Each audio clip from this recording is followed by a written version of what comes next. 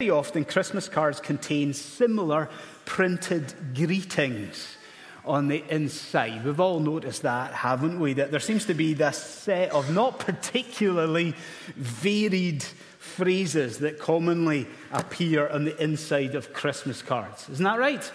So, over the last couple of weeks, maybe you've received a Christmas card from a Christian friend. And here's the envelope. You open it up, you look inside, and somewhere printed on that will be something like this: "Glory to God in the highest, and on earth peace to men." Or you've received a card from someone who's not a Christian, and you've opened it up. There's the envelope. You open it up, and somewhere printed on the inside will be something like this: the phrase "Season's Greetings." Okay, commonly seen phrases printed on the inside of Christmas cards.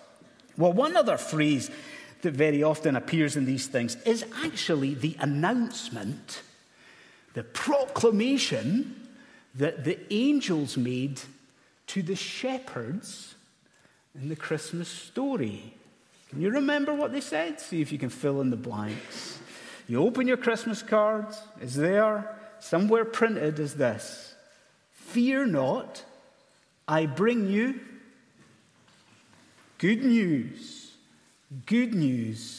of great joy." There is the claim from the angels themselves, the claim, the biblical claim, that the Christmas story, there is something about Christmas that is good news, good news. But what is that? You can see, I'm sure, why we have to address that question.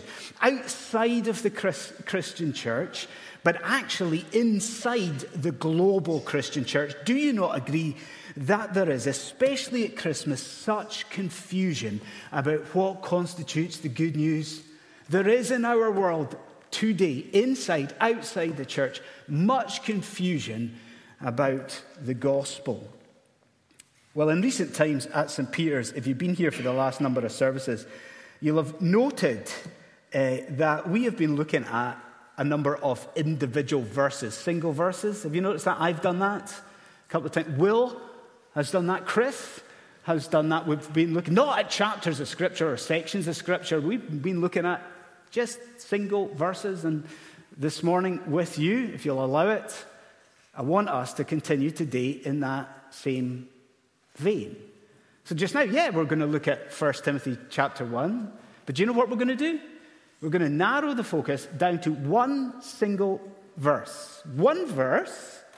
And why? Because this, friends, is a verse that really does take us to the core of the good news. This is a verse that will show you and me, remind us why Christmas really is a time of good news for the people of God. So, let's do it like this. Let's display the verse. 1 Timothy 1, verse 15. Let's read it. But before we look at it in any further detail, join me as we ask God for his help. Let's pray. Lord, we do thank you that we're here. We do want to thank you for this time of year. There is so many distractions, Lord God. There's so much nonsense. But there is opportunity to reflect on you and your goodness to us. And we ask for your help. We ask for the Holy Spirit's work just now. Help us, Lord God. Shed light on these great old truths, Lord, we pray. And help us to worship Jesus. And we pray in his name. Amen. Okay, so there we have it. There's the verse. Let's notice a few things about this together, shall we? The first thing that I would highlight and draw your attention to is this. What we see here is the truth of the gospel. There's the first heading. Please get it. The truth of the gospel. Okay, cards on the table. I love this book. I love this letter of 1 Timothy. I find it really helpful on a personal level.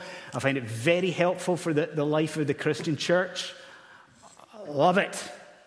If you love it and if you know it, you know what Paul is doing here in 1 Timothy, don't you? You know that he is writing to his friend, Timothy, helping Timothy to counter some erroneous teaching, like false teaching, that has begun to rise up and surface in the church where Timothy is ministering. So do you get the idea? So helping him to fight false teaching in the church in a place called Ephesus. Now, yes, you can notice to do this, Paul sets out something reliable. How does the verse begin? Do you notice? He says, Timothy, this saying is trustworthy. Trustworthy. But wait, what? Come on, what is verse 15? What is it? Because some will say this. Some will say that what Paul is doing here in verse 15 is he is affirming a saying that was already circulating in the Christian church at the time. Do you see the idea? As though Paul is putting all his weight behind a saying that was already, maybe something from a creed or a pre-existing confession. Do you see that idea? Like saying to Timothy, saying Ephesus, you see that phrase that you sometimes recite in church or that you say to each other about the gospel? That's excellent, that's reliable, and that's good. Some people would affirm that idea. I personally am not so convinced. You see, what we have in verse 15 is this. It is the first of 5 times in the pastoral epistles, 5 times where Paul draws attention to a trustworthy saying. So he doesn't just do this once.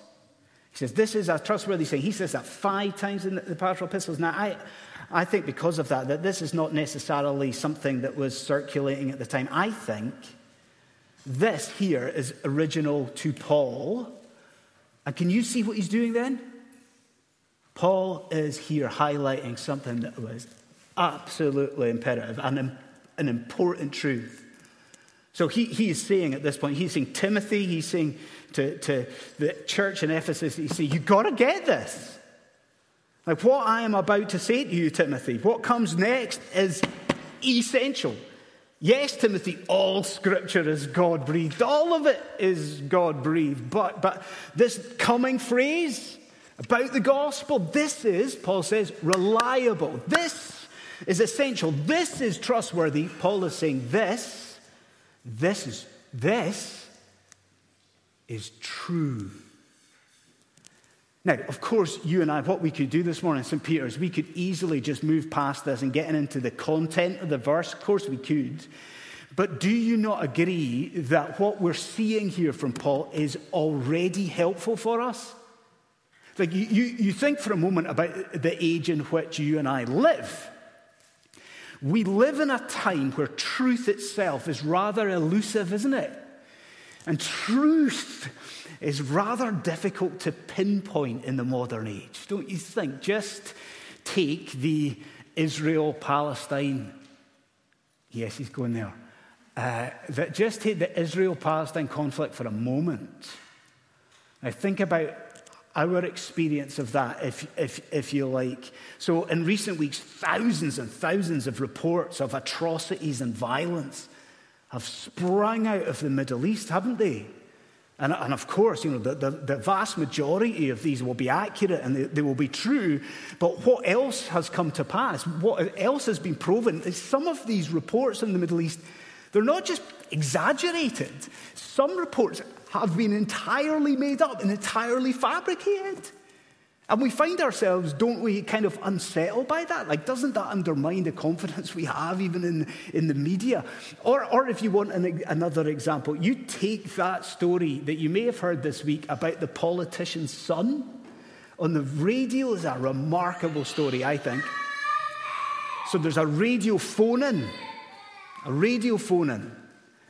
and a politician's adult son phones in to this radio phone-in. And he phones in to criticize his father.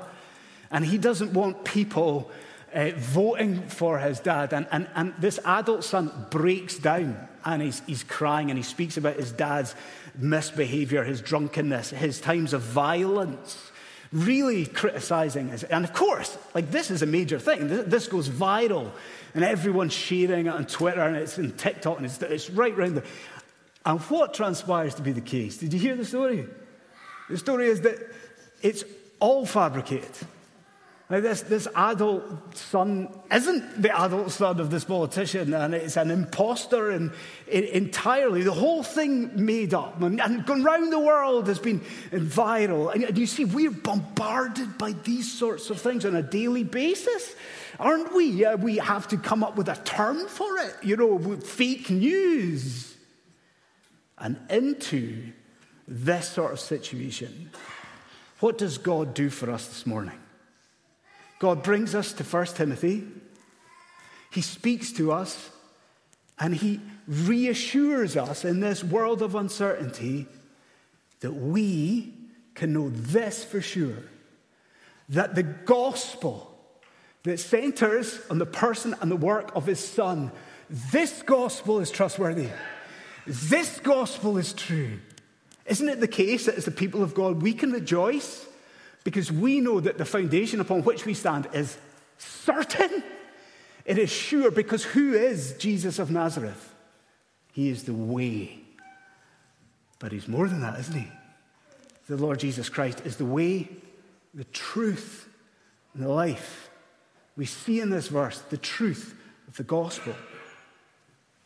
Second thing we see here is the mystery of the gospel, the mystery of the gospel. Now, I think most people, you can see if this is true of you or not, but I think most people, when they're young, they do like to speak in generalizations and speak very generally when they're young. I remember this for myself when I was a young teenager, that I used to gravitate to words like stuff, things. I was constantly told by my parents, Andy, you have to be more precise. You have to be more detailed. Well, do we not perhaps need to be the same just now? Because, I think it's exciting for us to be shown something by God here that is trustworthy and true. But what specifically is this gospel that Paul tells you is deserving of full acceptance? What is this gospel? Well, I want to get the highlighter pen out, or a big black biro, because what I want to do is here very briefly underline or underscore or highlight two aspects of this gospel, two aspects that are deserving of our attention. So please get these. Highlighter pen, number one. The gospel centers on a promised individual. You have this verse on the screen. Can you see that in the text? In fact, do you notice how it is that Paul speaks about our Lord? Now have a look there. What does he say? Does he speak of Jesus? You notice that he speaks very specifically about Christ Jesus. Now, this is the way that the apostle tends to speak of our Lord in the pastoral epistles. So time and time again, as you're reading 1 Timothy, 2 Timothy, and Titus, time and time again, it's Christ Jesus. Christ Jesus. Now, do you see what Paul is doing? He is pointing us to the role and to the office of our Lord. Who is this Jesus of Nazareth? He is the anointed of God. Paul is saying to you this morning, remember this. He's the long-promised Messiah of God. Who's this Jesus but the Savior? So that's the first thing we underline, a promised individual. Also get the second one. The gospel centers on a perfect incarnation. A perfect incarnation. And can I do this? Allow me to do this, please. I do want to turn this over to you. I'm really keen that you will walk with me through this little sub-point here. What I want to do just now is to propose a conclusion. And all I would ask of you is that you hear it and see if you agree. Let me propose a conclusion. You see if you agree. Here's what does Paul say here about Christ Jesus? Do you notice? Christ Jesus, Paul says, he came into the world. Now, here is my conclusion from that. Does that not infer the pre-existence of the Son of God? Would you agree with me, St. Peter? That he came into the world.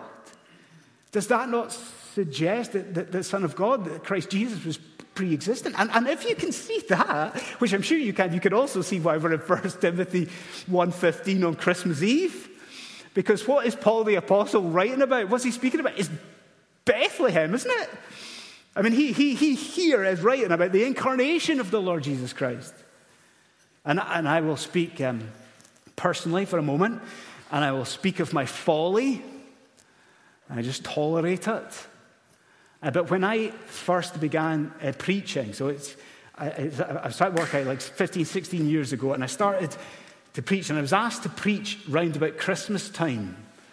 And as a much younger bloke, I remember, and I got through it, and at the end of it, I felt like this. I thought, maybe I'm being called into ministry, but if I am, I reckon that pretty quickly I'm going to get tired of preaching at Christmas time. And that's a terrible thing to say, isn't it? And a terrible thing for a minister to admit. But can you see, I was thinking, so you're telling me that every year I'm going to have to spend a good whack of time over the Christmas period speaking about the same theme? Every year? Wow, if I have to speak about the incarnation every year, eventually that is going to become tiresome. And hear the reality of that happened in no way, shape, or form. How could it? As a congregation at St. Peter's, we've had little babies born to us in the last 12 months, haven't we? As you have held those little totty wee babies, these newborn babies, to let their mums grab a cup of coffee after a service, or as you have held a little newborn baby in your family in the years that have gone past, what has been your impression as you've held that little baby? What have you thought about? How cute the little baby is, maybe? Some of you? Not all the time. That's true. What else have you thought? You've thought at the time, how noisy? You've thought that, definitely. Sometimes you've held a lovely little baby and you've thought, how smelly? You've thought that, haven't you? But I'm sure all of us who have taken a little baby in our arms and held that little baby have thought like this.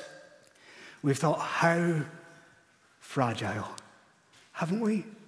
You hold a little newborn baby and just how delicate, so delicate that we have to support its head, support its neck, even the head itself. It's just so soft, that's so considerate. Doesn't it take your breath away to think that the God who stands reigning over this earth, and the God who reigns over this solar system, and the God who reigns majestic over this galaxy, and the God who reigns over the other 200 billion far-off galaxies, what has this mighty, majestic God done for us? But he has become one of them. Fragile, delicate, needy, so humbled himself. Friends, a couple of weeks ago, as we followed Abraham's lead, rejoicing to see Christ's day, do you not think that this Christmas we should follow the Apostle Paul's lead? What does he do in verse 17? Did you notice what he does? He reflects on these things, he writes about these things, and then he bursts into doxology. This Christmas, should the Christian church not do the same thing? As we linger on the miracle and the mystery of the gospel, surely this Christmas we burst into praise. So we see the truth of the gospel. We also see the mystery that Christ Jesus came into the world. Thirdly, consider the heart of the gospel. I would ask you humbly, please note that heading. I know what it's like. Sometimes when a minister gives out a heading or a point, it can go in one ear and out the other. But if you're watching on YouTube and you're without a connection to the church, or if you're in the room just now, and you're not a professing Christian, I would urge you just to note where it is that Paul takes us next, because I would dare to suggest that today, right here, just now, Paul takes us to the very heart of the gospel. Now, did you hear that? Like the apostle shows us right now, and what comes next, he shows us the very essence of Christianity. So what is that? Well, as we move along in the verse, would you consider what Paul sees as being the intention of the incarnation? Now, look at the verse there. What does he say is the purpose of Bethlehem? Will you read it with me? Christ Jesus came into the world. Why? Would you notice the next word? Christ Jesus came into the world to save. He came to save. Isn't that worth us unpacking? Earlier on, I mentioned something of the purpose of this letter. I'm sure you can recall what it was. Like Paul's writing to help Timothy counter false teaching, erroneous views that were surfacing in the church in Ephesus. You remember I said that? Actually, from the previous section to ours, we get a really clear idea of what that false teaching was. And I want to just throw at you a phrase for you to catch. What was the erroneous views? These false teachers in Ephesus, they were taking God's law in the Old Testament. They were misusing God's law. Here's the phrase to catch. And in Ephesus, they were promoting what we would call works righteousness.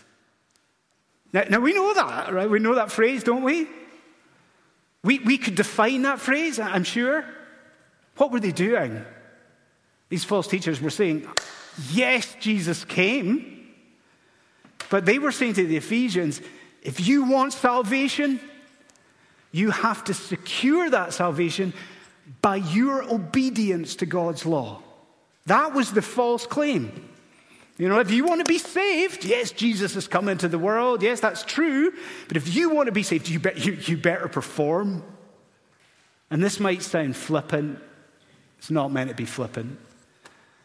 But if the false teachers in Ephesus were going to do a kids' talk, they might bring a prop. And they might have a bucket. And they might tell the church in Ephesus, for salvation, you need to fill it up. Do you see? And the false teaching was that you need to add into that bucket piety and works of goodness. You better get some, I don't know, volunteering in a food bank. Get that in the bucket. And some decent, quiet times. Chuck that in the bucket. Some service in the life of church. Some climate activism. Get that in the bucket. And they are teaching the church in Ephesus, maybe if you can fill that bucket to the brim, then maybe God will save you. And maybe God will welcome you into heaven when you die. And then Paul writes, and what does he remind Timothy? He reminds him, no, the anatomy of salvation is so different to that because even our best acts are tainted by our sinful nature, that because our righteousness, even our righteousness is as dirty rags before our God, there had to be a better way, a different way. And I wonder, if you're not a Christian, do you see what it is? Because what did Christ Jesus come into the world to do? Did he come to inspire us to save ourselves? Did he come just to set us an example? What does Paul tell you? Christ Jesus came to save. Christ Jesus came amongst us to secure for us what we by ourselves cannot obtain. He came to do all the work. He came to live our righteousness. He came to die, to atone for our sin by his blood at the cross. Isn't it marvelous? What beauty! But also, I think, for the Christians in here, what blessed assurance is found in that. Do you see that, Christian friend? Do you see that tomorrow morning, Christmas morning, 2023, you can get out of your bed, Christian friends, and you can know in Christ Jesus that you are eternally secure and safe. You can know that. Why? Because Paul would have you understand it is not about you. And it is not about your obedience to the law. It is not even about the strength of your faith and whether it's been wayward at times and whether you've doubted. It's not about you. Paul would have you understand it's all about Jesus Christ and what he has done. Do we not praise our God? For the saying is trustworthy and deserving of full. Christ Jesus came into the world. Why, Christian friends? He came into the world to save you. So we've seen the truth of the gospel and then the mystery of the gospel. Christ Jesus came into the world. We've seen the heart of the gospel, to save. We end with the application of the gospel. The application of the gospel. On Thursday of this past week, on Thursday night, over at our house down the road, we had the last of our fellowship group meetings in the year. It's Thursday evening, we had our last fellowship group meeting. It was a lovely evening. We didn't do what we usually do. So we didn't have our usual so much a Bible study, but on Thursday evening we had a testimony evening, a bit more informal, had a testimony night. And so 2 people were involved. So both Chris and Sarah McLean, they spoke and they gave their testimony. And we know what that is, don't we? So they didn't just tell us where they were from. They didn't just tell us what they're up to. They didn't even just tell us how they met, although they did tell us that. But they also told us how they came to faith. So they sat there. It was a lovely evening, and we heard how God had worked by his grace to transform both of them. We get the idea. They were speaking personal testimony. I wonder, did you pick up on the fact that that's exactly what Paul's doing? Did you? So Paul's not just writing to seek to counter false teaching. He does it all through, in this section, through personal testimony of God's grace in his life. And as he does it, he says something that is so intriguing, and you can see it if you look at the end of the verse. Read it with me. Christ Jesus came into the world to save sinners, and then the Apostle Paul says, to save sinners of whom I am the foremost. The Apostle Paul says this. Now that is an astonishing statement, isn't it? It may be interesting for you to note that both the I and the foremost are emphatic in the original language. I and can you see what Paul's doing? He's saying, I'm the chief. But I'm the chief of sinners. The Apostle Paul is saying this, but what does he mean? See, I don't think this is navel gazing. Do you think that's what it is? I don't think it's morbid introspection. Do you think that? I don't think it is. Nor is it a cold calculation. Do you see? It's not as if Paul could have taken all the sins of everyone in the world and he's kind of weighed them all up in the balance, and he's worked it all out mathematically, and I've come out, oh wait, am I second here? No, I've got to come out. It's not that. Can you see what it is? Paul is speaking here from an awoken conscience, isn't he? From an awoken, the more that Paul, over these years of his Christian experience, the more he has plumbed the depths of what God has done for him in Jesus Christ, the more he has sensed his utter unworthiness Isn't that why he cries out, I am the foremost sinner? The more he has looked at Jesus and seen the goodness that God has done for him, the more he feels his unworthiness. Just look at the tense. Isn't it something? He isn't looking back at his pre-conversion days. He doesn't say, I was the chief of sinners. This is the Apostle Paul, years into his Christian experience, and can still say, I am the foremost sinner. I am the foremost sinner. Now, how do we do this? How do we draw this to a conclusion? I think what we could do is we could linger on the fact that this here, I think, is the state of mind that should be characteristic for all born-again believers in the Lord Jesus Christ. Would you agree with that? Christian, would you be happy to say that too? I am the foremost sinner. Could you? Just this John Bunyan, you know him? That famous author of Pilgrim's Progress. Just as he commandeered this phrase from Paul to assign it to his own autobiography. Have you read that? Bunyan's autobiography? Grace abounding to the chief of sinners. I dare to suggest that every Christian in here would be happy that that be the title of their own autobiography, wouldn't you?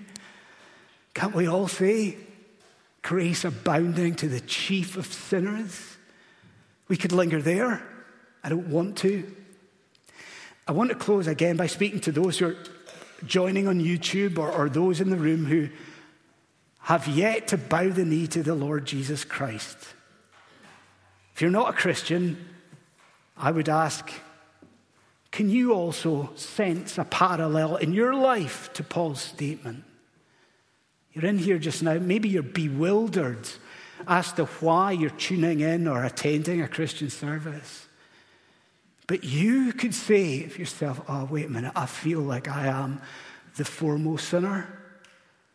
That inexplicably you seem drawn to God. Inexplicably you feel that there's truth here in the gospel. And you look at your life and you think in the past errors that you've made and the way that you're living your life just now, yeah, I do feel it's rebellion against God. I do feel like the foremost sinner. If so, now do you see why there is good news at Christmas? Because what does Paul write?